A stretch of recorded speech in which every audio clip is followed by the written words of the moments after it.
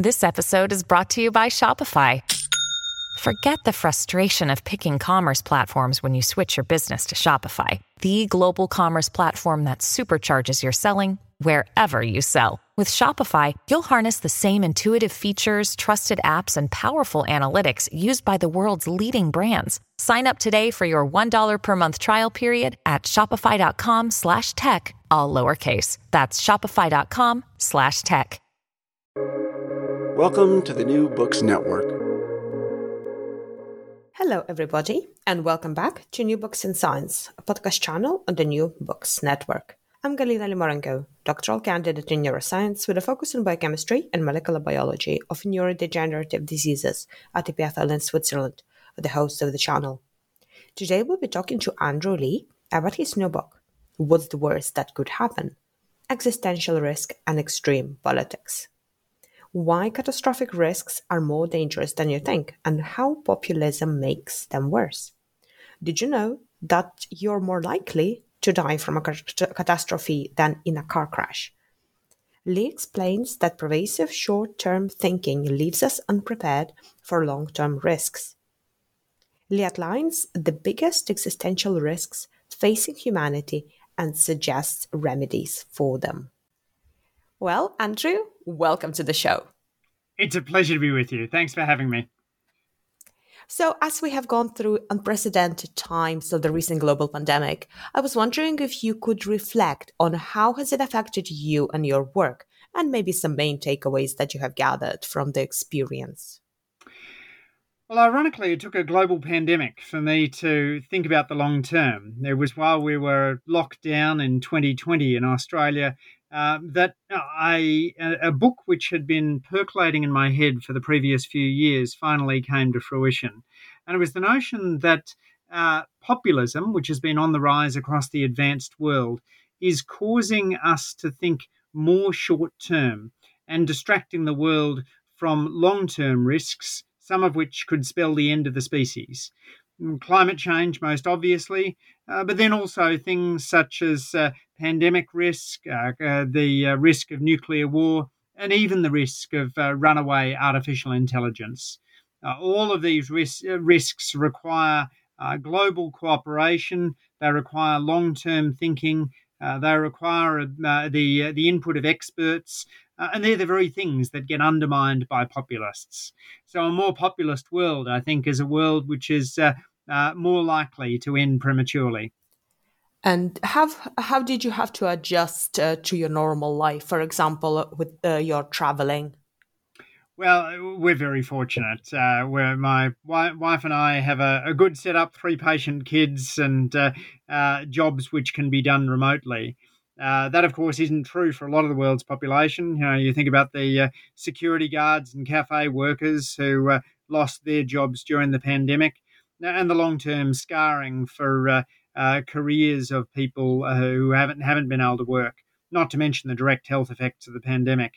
So you know, it was inconvenient for our family, but compared to most of what the world faced, we're extraordinarily lucky. So could you tell us a little bit more about yourself?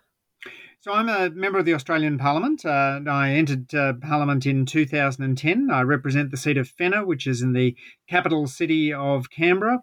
And before entering politics, I worked for a while as a lawyer, a policy advisor, and my last job before going into Parliament was as a professor of economics at the Australian National University.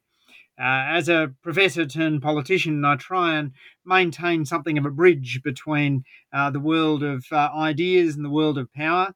And since going into politics, I've written a book every year or two on things such as randomised trials, social capital, inequality, luck in politics, and innovation, to name a few.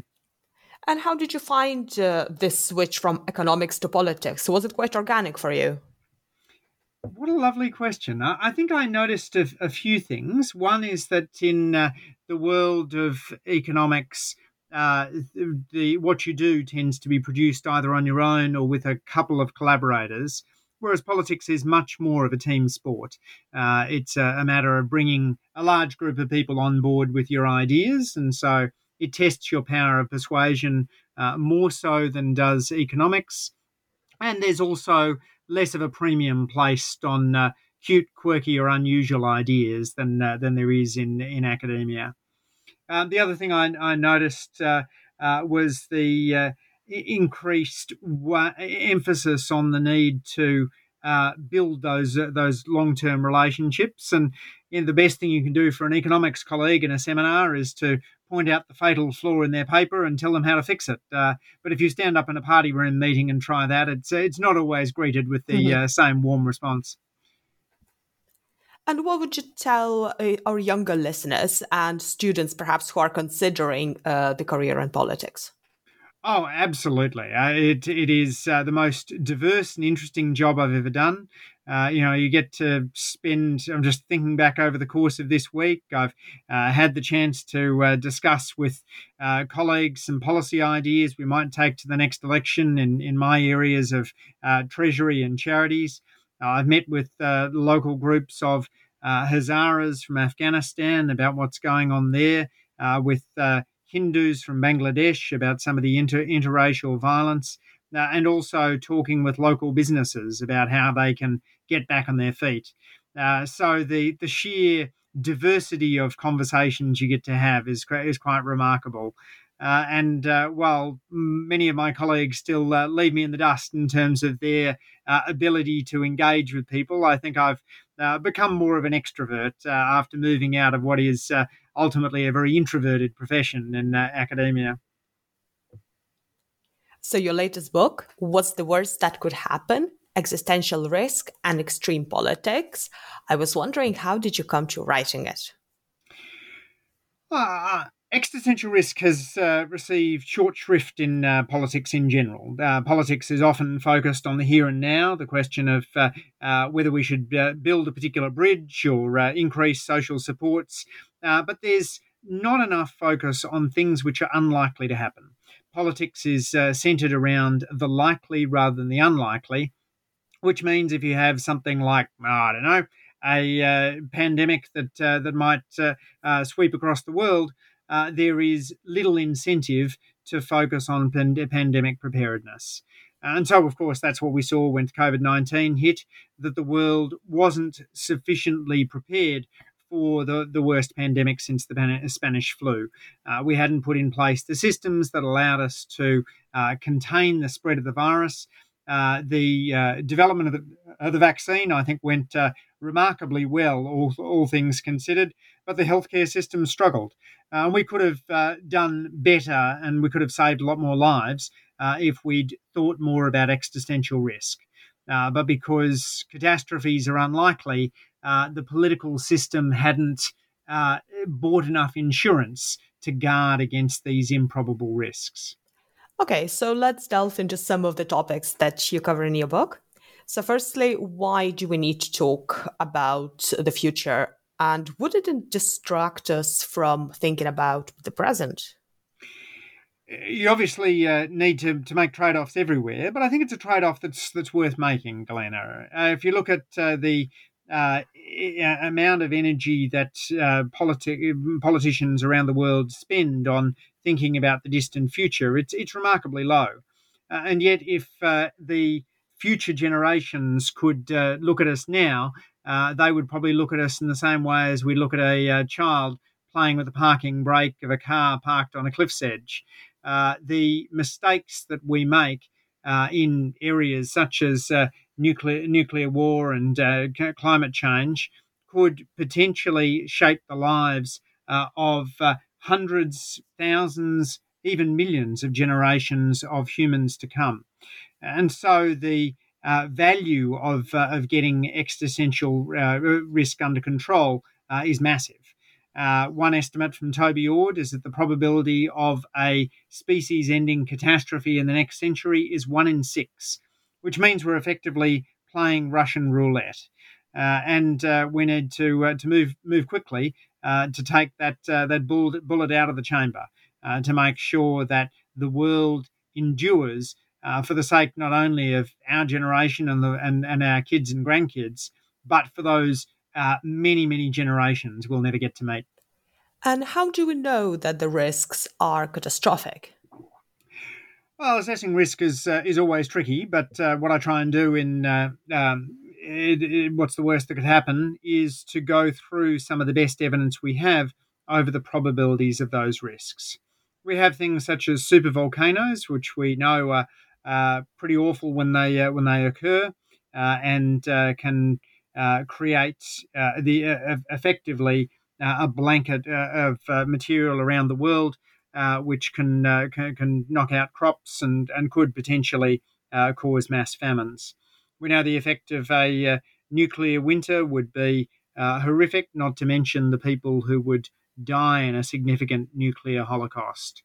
And there is risk of climate change hitting feedback loops, which would then lead not only to a couple of degrees of warming, but in a small probability to warming of 4, 5, or 6 degrees. At that stage, all bets are off, and the impact on the planet really is catastrophic. And what's the difference between short-term and long-term risks? And can one turn into another? Yeah, they certainly can. So, I think that the rise of populism is a direct short-term danger. The populist politics, which posits that politics is a conflict between a pure mass and a vile elite, is a style of politics which has proven damaging to economic growth, which it has proven damaging to social cohesion. But populism also has this long-term danger, which arises because populists tend to distract us from what's going on in the future. If you're in a bar fight, it's very unlikely you're going to be thinking about your retirement fund.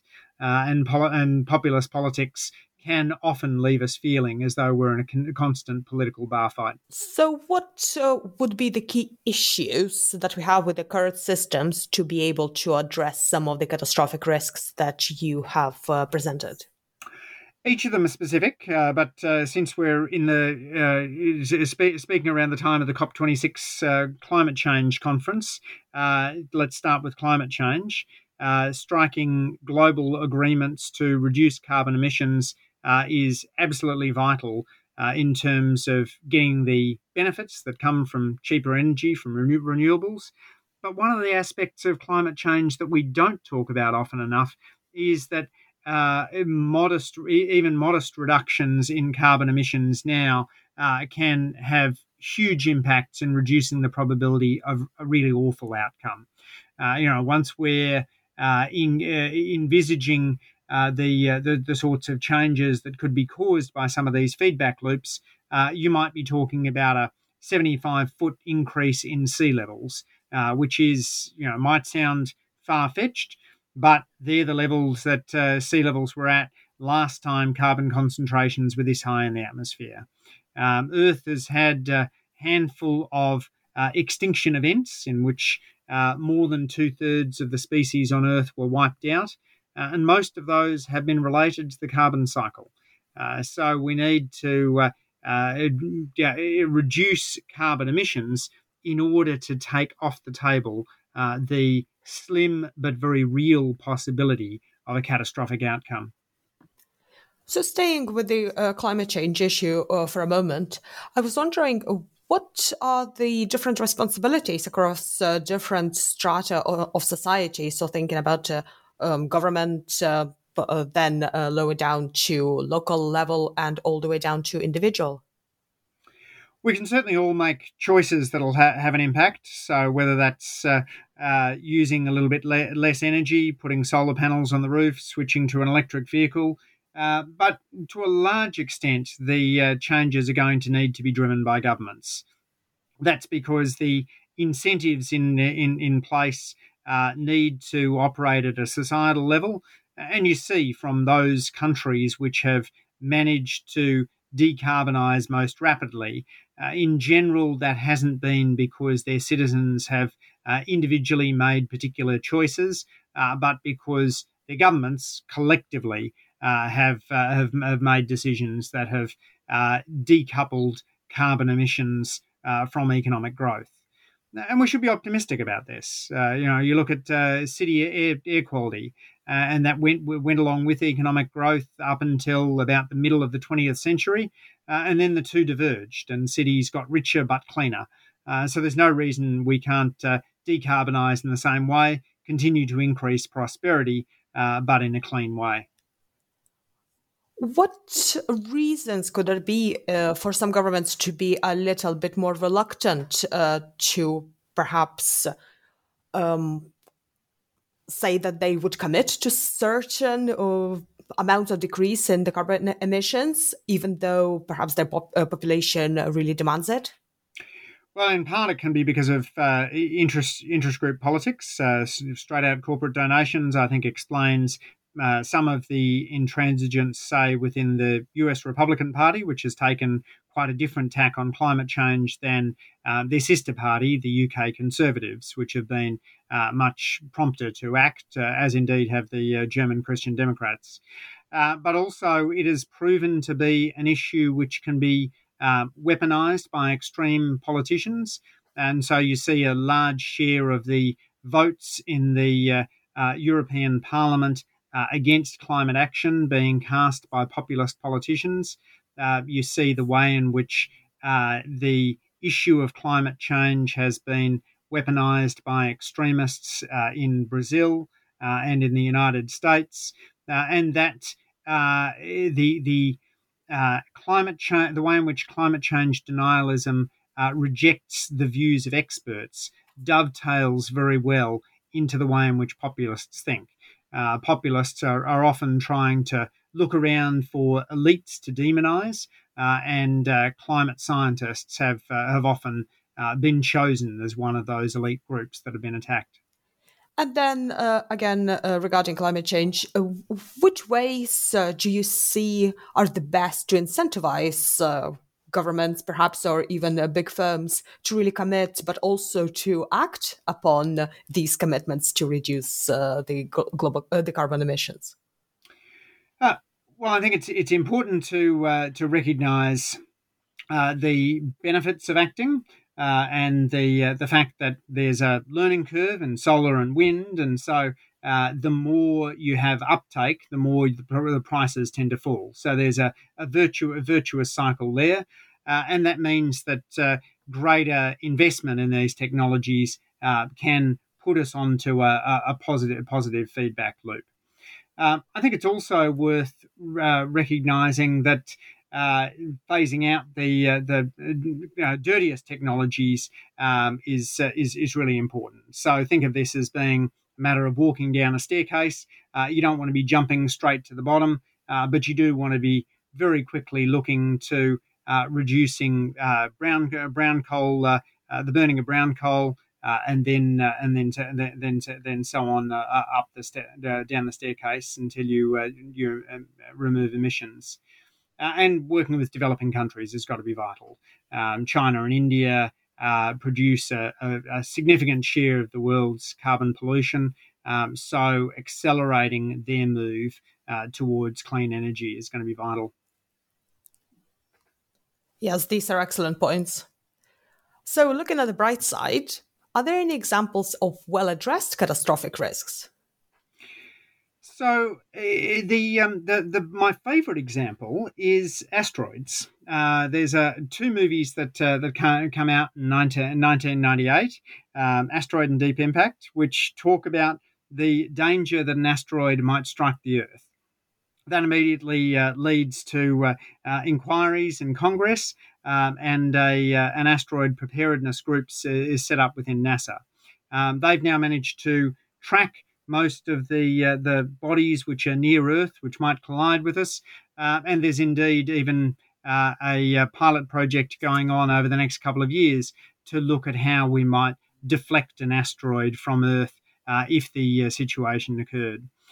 So the catastrophic factor which wiped out the dinosaurs, that is an asteroid striking Mexico, is now almost unthinkable for humanity.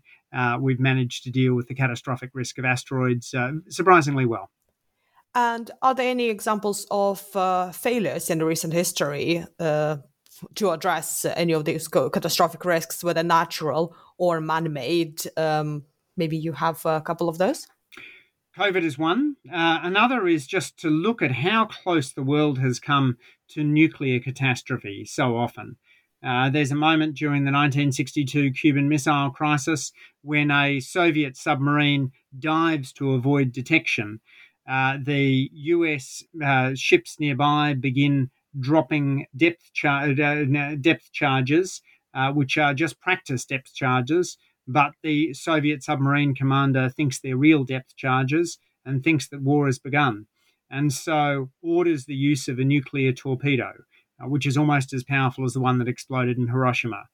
And it's just the coincidence that the fleet commander happens to be also on board that submarine and refuses to allow the order to go ahead, which prevents a nuclear torpedo being launched in 1962. There's been other close shaves to do with Russian radar mistakenly picking up a Norwegian meteorological rocket as being a missile, which again could have ended in catastrophe. So taking missiles off hair trigger alert ought to be a very high priority, as indeed should be reducing the number of nuclear warheads and not increasing the number of countries with nuclear weapons. That's incredible when you hear these stories after they happen. Terrifying, isn't it? So I was wondering, what could be done in short term to improve our approach to mitigating and thinking about catastrophic risks? Well, in the short term, we can quickly move to reduce the risk. So every single nuclear weapon is a potential point of failure. You think about the risks of attacks from terrorists, the potential for somebody who is mentally disturbed and in charge of a nuclear weapon to let it off. We need to reduce the arsenal there. In terms of other risks, one we haven't talked about so far is bioterrorism. And there are still too many places around the world that are allowed to have access to some of the most dangerous bugs which have ever been invented. We need to improve the biosecurity of those laboratories and make it harder for terrorists to use technologies such as gene printing in order to create new bugs which could potentially threaten humanity. Do you see the biowarfare as a really prominent catastrophic risks for the future? Yeah, I do see it as a significant danger. You think about the attack of sarin gas by the Shrinko group in Japan, which cost a significant number of lives, and they had been looking at getting their hands on nastier bugs. Smallpox is one that you worry about a great deal, and there's also been what's called gain of function research. That's attempts by scientists to make bugs worse, effectively to build something which has the infectiousness of measles, but the killing ability of Ebola. If you're able to do that, that would be a terrifying bug. And right now, there's not enough constraints around so-called gain-of-function research. It's too easy for scientists to decide upon themselves that they will work at trying to see how bad a bug they can make. Now, I understand the argument on this, that by thinking about the worst bugs, you're able to potentially protect against them. But I can also see very easily how these things would slip into the wrong hands. And thinking about technological side, so do you think that AI or mass surveillance or anything that we do on our social side of media, I suppose, does this pose any risks? So artificial intelligence is the one which I think causes more people to roll their eyes than anything else. Perhaps that's because it's a staple of sort of science fiction movies, such as Terminator, that we think, oh well, this is probably a bit silly, and there's a general notion that artificial intelligence, directed the right way, will naturally make the world better. But there's enough serious artificial intelligence researchers around who are worried about the potential for an artificial intelligence, once it exceeds human capability, to have a set of objectives which are at odds with ours. They might regard humanity pretty much like we regard our pets. They're there for our entertainment, rather than us being there to give them the best possible lives. And of course, the intelligence gap between a superintelligence and humanity would quickly become much bigger than the intelligence gap between our dogs and cats and ourselves. So it is important to have in mind what the safety protocols would look like as artificial intelligence development continues. Now, I stress there's a lot of uncertainty about that. We don't know whether the point at which computers exceed human ability is 20 years away, 200 years away, or 2,000 years away, but it's pretty clear we'll get there at some stage. So this is actually the catastrophic risk that most people rate as being the largest, the one with the largest potential to end our species. So that talking about human and a machine, and when we think about technology between humans, so when it comes to privacy and data protection, do you think there's risk? That's more in the realm of non-catastrophic problems. I certainly worry an awful lot about the way in which the tech giants have been behaving. We've just had the Facebook files leaked, and Frances Haugen, the whistleblower there, came and spoke to a group of Australian parliamentarians about what was in those files, and it's pretty disturbing. I think the tech giants could do a lot better in terms of maintaining data privacy, and also on issues around how their platforms can be used to spread hate speech. Indeed, when I mentioned before having met with a group of constituents of Hindu Bangladeshis, that prompted me to write to Mark Zuckerberg asking him what he is doing in order to ensure that there are enough Bengali language moderators in Facebook to control the potential for the platform to be used for hate speech. So I worry about that a lot, but Galina, I put that in a different basket from the catastrophic risks. I think that the artificial intelligence that Facebook is using is problematic for society, but I think superintelligence is potentially catastrophic. Yes, that's a really useful distinction. So now thinking about the bigger picture and reflecting on society a little bit. So in what way the perception of the existential risks is being shaped by our political and economic forces of the day? So do we have any risks that are in vogue at any given time? Right now, of course, pandemic preparedness is in vogue, and we're probably doing much better in terms of being ready for the next bug now than we would have than we were in 2019. But there's still the rise of populism, and for every moment where someone says, "Oh, we've beaten back the populists," the results from the German election, for example, seem to indicate that the Alternative for Deutschland had slipped backwards. Then you've seen the US midterm elections in 2021, which is, sorry, not midterms, but the November 2021 elections, which appear to have reported an upsurge in the number of populist candidates there.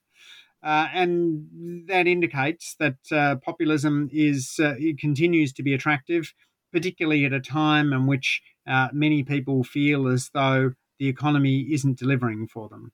I talk about the causes of the rise of populism as jobs, snobs, race, pace, and luck, meaning that the employment when your employment prospects are bad, when you feel people are looking down on you, when you feel as though minorities are getting more than their fair share, when you feel the world is moving too fast, and when the leader happens to be especially charismatic, then the lure of populism becomes larger. And do we need to stare risk right in the face in order to do something about it?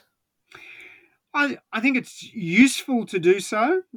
We do that all the time, of course, with home insurance. So most of us have insurance on our homes, and we do that because we're staring right in the face the prospect that our home might burn down.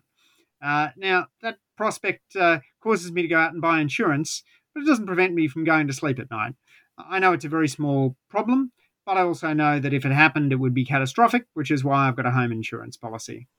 And it's also why I don't have an insurance policy on my mobile phone. Losing my mobile phone would be annoying, but not catastrophic. And yet, much of what we're doing in politics seems to be focused on problems of the level of will my mobile phone get lost compared to will my house get burned down, and recognizing the importance of investing a little bit more in averting catastrophe. Now, in economic terms, the expected value of doing that can be extremely large. So, what discoveries along your journey to writing your book, what's the worst that could happen, surprised you the most? I was surprised by the degree of consensus in the artificial intelligence community about artificial intelligence risk. So I'd gone into it in imagining that there would be a strong divide between philosophers who thought that this was something to worry about and artificial intelligence researchers who told everyone to go away. And, there's a bit of that. There's a famous line by the researcher Andrew Ng, who says it's like worrying about overpopulation on Mars. But by and large, there is acceptance within the artificial intelligence community that this is a problem worth thinking about. It's not a problem that should be used to impede development, but getting the ethical standards right is important, and building into the systems some ability to think ethically and to have those ethical values updated. Because what you probably don't want to do is to encode just the ethical values of today into machines for all time. Imagine if we'd done this 100 years ago, we would have locked in a set of ethical values that were more racist, sexist, and homophobic than those that we appreciate today.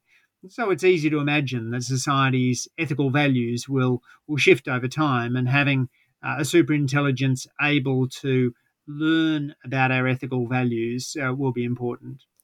Is there anything else that you would like our listeners to hear, something that we haven't discussed today? I think the ability of all of us to have a conversation about the long term, and the notion that while this might sound catastrophic, and it is, there's plenty of movies about catastrophe, it is also a fundamentally optimistic picture.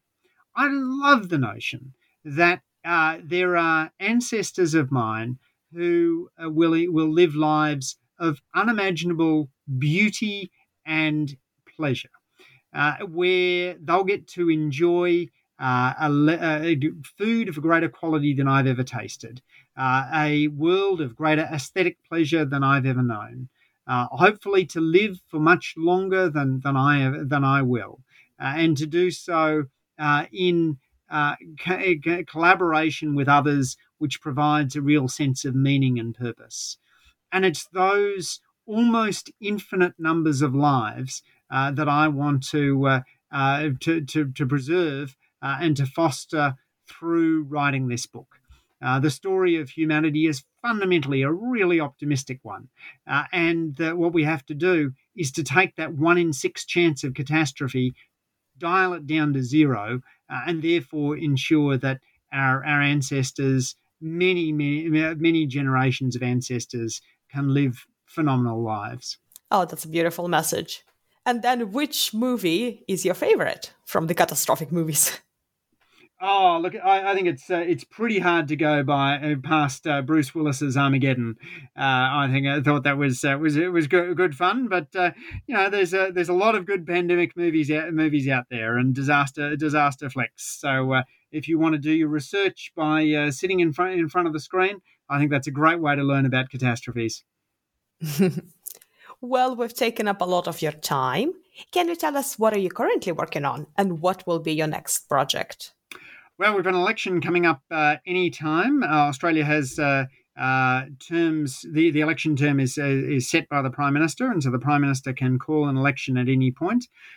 So I'm really focused on helping my Labor colleagues put together policies for that election and campaigning in my local electorate. I've always felt that being a member of Parliament is a privilege and never a right. And it's important to be there for people, to engage with the local community, to be as accessible as possible. The best sort of campaigning is where you're out in the electorate solving local problems. So I like to think that I'm not just out there shilling for votes, but actually trying to make a positive difference in my local community. And my community is pretty extraordinary. The city of Canberra is now has 94% of the over 12 population vaccinated and is fast on track to becoming the most vaccinated city in the world. So I'm pretty proud of that and pretty proud to represent them in the federal parliament and hoping to do so again after the next election. And where can our listeners find more information about your work and also your book? So my website is the modestly named andrewleigh.com. I'm on Twitter, as easy to find there, and the book is available in ebook and hardcover form wherever good books are sold. Look forward to hearing your views on it. If people have read it and want to continue the conversation, please do get in touch. Well, Andrew, thank you so much for joining me today and for this thought-provoking discussion. Thanks, Glenna. It's been a pleasure.